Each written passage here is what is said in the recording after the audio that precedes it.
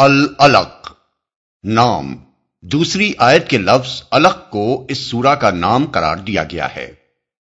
زمانہ نزول، اس سورت کے دو حصے ہیں۔ پہلا حصہ اقرا سے شروع ہو کر 5ویں آیت کے الفاظ ما لم یعلم پر ختم ہوتا ہے، اور دوسرا حصہ کلا ان الانسان لیطغی سے شروع ہو کر آخر سورت تک چلتا ہے۔ پہلے حصے کے متعلق علماء امت کی عظیم اکثریت اس بات پر متفق ہے کہ یہ سب سے پہلی وحی ہے جو رسول اللہ صلی اللہ علیہ وسلم پر نازل ہوئی۔ اس معاملے میں حضرت عائشہ رضی اللہ عنہا کی وہ حدیث جسے امام احمد، بخاری، مسلم اور دوسرے محدثین نے متعدد سندوں سے نقل کیا ہے، صحیح ترین احادیث میں شمار ہوتی ہے، اور اس میں حضرت عائشہ رضی اللہ عنہا نے خود رسول اللہ صلی اللہ علیہ وسلم سے سن کر آغاز وحی کا پورا قصہ بیان کیا ہے۔ اس کے علاوہ ابن عباس رضی اللہ عنہ، ابو موسیٰ اشعری رضی اللہ عنہ اور صحابہ کی ایک جماعت سے بھی یہی بات منقول ہے کہ قرآن کی سب سے پہلی آیات جو حضور صلی اللہ علیہ وسلم پر نازل ہوئیں وہ یہی تھیں۔ دوسرا حصہ بعد میں اس وقت نازل ہوا جب رسول اللہ صلی اللہ علیہ وسلم نے حرم میں نماز پڑھنی شروع کی اور ابو جہل نے آپ کو دھمکیاں دے کر اس سے روکنے کی کوشش کی۔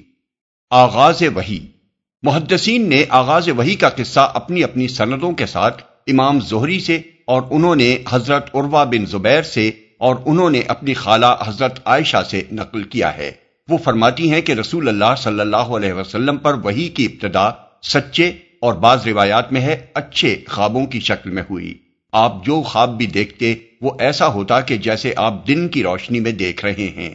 پھر آپ تنہائی پسند ہو گئے اور کئی شب و روز غار حرا میں رہ کر عبادت کرنے لگے۔ حضرت عائشہ نے تحنس کا لفظ استعمال کیا ہے، جس کی تشریح امام زہری نے تعبد سے کی ہے۔ یہ کسی طرح کی عبادت تھی جو آپ کرتے تھے، کیونکہ اس وقت تک اللہ تعالیٰ کی طرف سے آپ کو عبادت کا طریقہ نہیں بتایا گیا تھا۔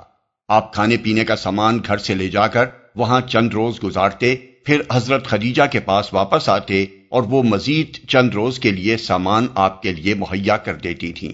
ایک روز جب کہ آپ غار حرا میں تھے، یکایک آپ پر وحی نازل ہوئی اور فرشتے نے آ کر آپ سے کہا پڑھو۔ اس کے بعد حضرت عائشہ خود رسول اللہ صلی اللہ علیہ وسلم کا قول نقل کرتی ہیں کہ میں نے کہا میں تو پڑا ہوا نہیں ہوں۔ اس پر فرشتے نے مجھے پکڑ کر بھینچا، یہاں تک کہ میری قوت برداشت جواب دینے لگی۔ پھر اس نے مجھے چھوڑ دیا اور کہا پڑھو۔ میں نے کہا میں تو پڑا ہوا نہیں ہوں۔ اس نے دوبارہ مجھے بھینچا اور میری قوت برداشت جواب دینے لگی۔ پھر اس نے مجھے چھوڑ دیا اور کہا پڑھو۔ میں نے پھر کہا میں تو پڑا ہوا نہیں ہوں۔ اس نے تیسری مرتبہ مجھے بھینچا، یہاں تک کہ میری قوت برداشت جواب دینے لگی۔ پھر اس نے مجھے چھوڑ دیا اور کہا اقرا بسم ربک الذی خلق، پڑھو اپنے رب کے نام کے ساتھ جس نے پیدا کیا، یہاں تک کہ ما لم یعلم، جسے وہ نہ جانتا تھا، تک پہنچ گیا۔ حضرت عائشہ رضی اللہ عنہا فرماتی ہیں کہ اس کے بعد رسول اللہ صلی اللہ علیہ وسلم کانپتے لرزتے ہوئے وہاں سے پلٹے اور حضرت خدیجہ کے پاس پہنچ کر کہا مجھے اڑھاؤ، مجھے اڑھاؤ۔ چنانچہ آپ کو اڑھا دیا گیا۔ جب آپ پر سے خوف زدگی کی کیفیت دور ہو گئی تو آپ نے فرمایا اے خدیجہ یہ مجھے کیا ہو گیا ہے؟ پھر سارا قصہ آپ نے ان کو سنایا اور کہا مجھے اپنی جان کا ڈر ہے۔ انہوں نے کہا ہرگز نہیں، آپ خوش ہو جائیے، خدا کی قسم آپ کو خدا کبھی رسوا نہ کرے گا۔ آپ رشتہ داروں سے نیک سلوک کرتے ہیں، سچ بولتے ہیں۔ ایک روایت میں یہ اضافہ ہے کہ امانتیں ادا کرتے ہیں، بے سہارا لوگوں کا بار برداشت کرتے ہیں، نادار لوگوں کو کما کر دیتے ہیں، مہمان نوازی کرتے ہیں اور نیک کاموں میں مدد کرتے ہیں۔ پھر وہ حضور کو ساتھ لے کر ورقہ بن نوفل کے پاس گئیں جو ان کے چچا زاد بھائی تھے۔ زمانہ جاہلیت میں عیسائی ہو گئے تھے، عربی اور عبرانی میں انجیل لکھتے تھے، بہت بوڑھے اور نابینا ہو گئے تھے۔ حضرت خدیجہ نے ان سے کہا بھائی جان ذرا اپنے بھتیجے کا قصہ سنیے۔ ورقہ نے حضور صلی اللہ علیہ وسلم سے کہا بھتیجے تم کو کیا نظر آیا؟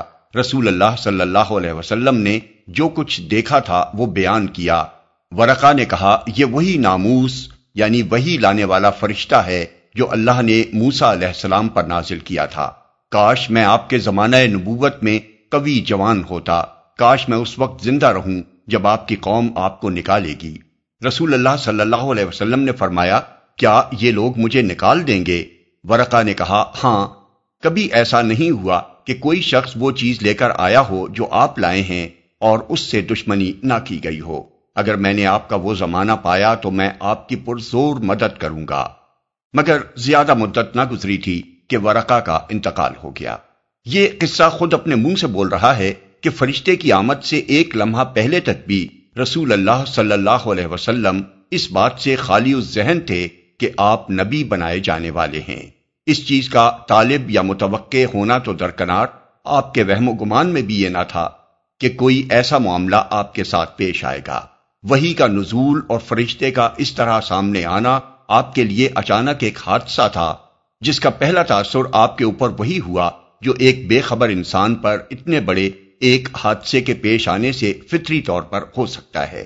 یہی وجہ ہے کہ جب آپ اسلام کی دعوت لے کر اٹھے تو مکے کے لوگوں نے آپ پر ہر طرح کے اعتراضات کیے، مگر ان میں کوئی یہ کہنے والا نہ تھا کہ ہم کو تو پہلے ہی یہ خطرہ تھا کہ آپ کوئی دعویٰ کرنے والے ہیں، کیونکہ آپ ایک مدت سے نبی بننے کی تیاریاں کر رہے تھے۔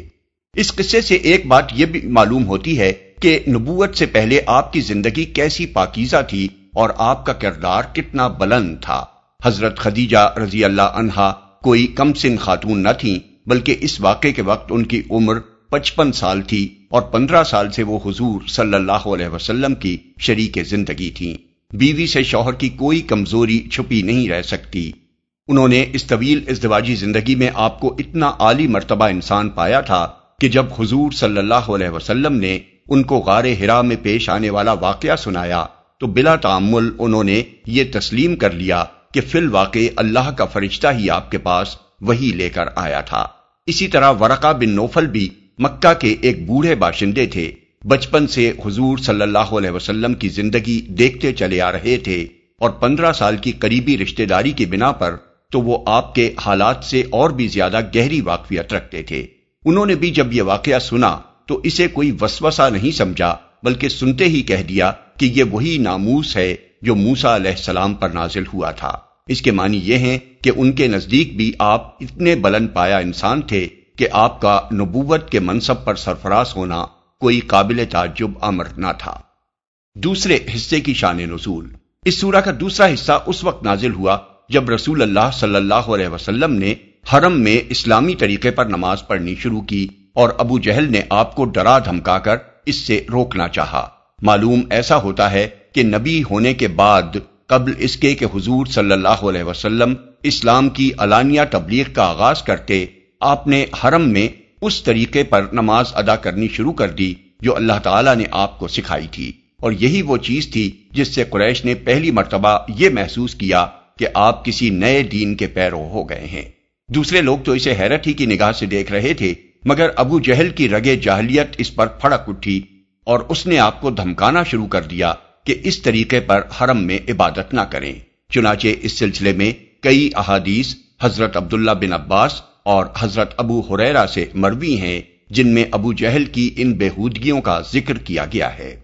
حضرت ابو ہریرہ رضی اللہ عنہ کا بیان ہے کہ ابو جہل نے قریش کے لوگوں سے پوچھا، کیا محمد صلی اللہ علیہ وسلم تمہارے سامنے زمین پر اپنا منہ ٹکاتے ہیں؟ لوگوں نے کہا ہاں۔ اس نے کہا، لات اور عزا کی قسم، اگر میں نے ان کو اس طرح نماز پڑھتے ہوئے دیکھ لیا تو ان کی گردن پر پاؤں رکھ دوں گا اور ان کا منہ زمین میں رگڑ دوں گا۔ پھر ایسا ہوا کہ حضور صلی اللہ علیہ وسلم کو نماز پڑھتے دیکھ کر وہ آگے بڑھا تاکہ آپ کی گردن پر پاؤں رکھے، مگر یکا یک لوگوں نے دیکھا کہ وہ پیچھے ہٹ رہا ہے اور اپنا منہ کسی چیز سے بچانے کی کوشش کر رہا ہے۔ اس سے پوچھا گیا کہ یہ تجھے کیا ہو گیا؟ اس نے کہا، میرے اور ان کے درمیان آگ کی ایک خندق اور ایک ہولناک چیز تھی اور کچھ پر تھے۔ رسول اللہ صلی اللہ علیہ وسلم نے فرمایا کہ اگر وہ میرے قریب پھٹکتا تو ملائکہ اس کے چتھڑے اڑا دیتے۔ احمد، مسلم، نسائی، ابن جریر، ابن ابی حاتم، ابن المنذر، ابن مردوے، ابو نعیم اصفہانی، بیہقی۔ ابن عباس رضی اللہ عنہ کی روایت ہے کہ ابو جہل نے کہا کہ اگر میں نے محمد صلی اللہ علیہ وسلم کو کعبہ کے پاس نماز پڑھتے دیکھ لیا تو ان کی گردن پاؤں تلے دبا دوں گا۔ نبی صلی اللہ علیہ وسلم کو اس کی خبر پہنچی تو آپ نے فرمایا، اگر اس نے ایسا کیا تو ملائکہ علانیہ اسے آ پکڑیں گے۔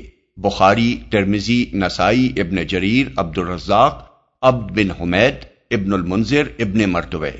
ابن عباس رضی اللہ عنہ کی ایک اور روایت ہے کہ رسول اللہ صلی اللہ علیہ وسلم مقام ابراہیم پر نماز پڑھ رہے تھے، ابو جہل کا ادھر سے گزر ہوا تو اس نے کہا، اے محمد، کیا میں نے تم کو اس سے منع نہیں کیا تھا؟ اور اس نے آپ کو دھمکیاں دینی شروع کر دیں۔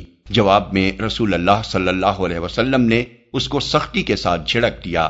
اس پر اس نے کہا، اے محمد، تم کس بل پر مجھے ڈراتے ہو؟ خدا کی قسم، اس وادی میں میرے حمایتی سب سے زیادہ ہیں۔ احمد، ترمذی، نسائی، ابن جریر، ابن ابی شیبہ، ابن المنذر، طبرانی، ابن مردوے۔ انہی واقعات پر اس سورہ کا وہ حصہ نازل ہوا جو کلا ان الانسان لیطغی سے شروع ہوتا ہے۔ قدرتی طور پر اس حصے کا مقام وہی ہونا چاہیے تھا جو قرآن کی اس سورت میں رکھا گیا ہے، کیونکہ پہلی وحی نازل ہونے کے بعد اسلام کا اولین اظہار حضور صلی اللہ علیہ وسلم نے نماز ہی سے کیا تھا، اور کفار سے آپ کی مٹبھیڑ کا آغاز بھی اسی واقعے سے ہوا تھا۔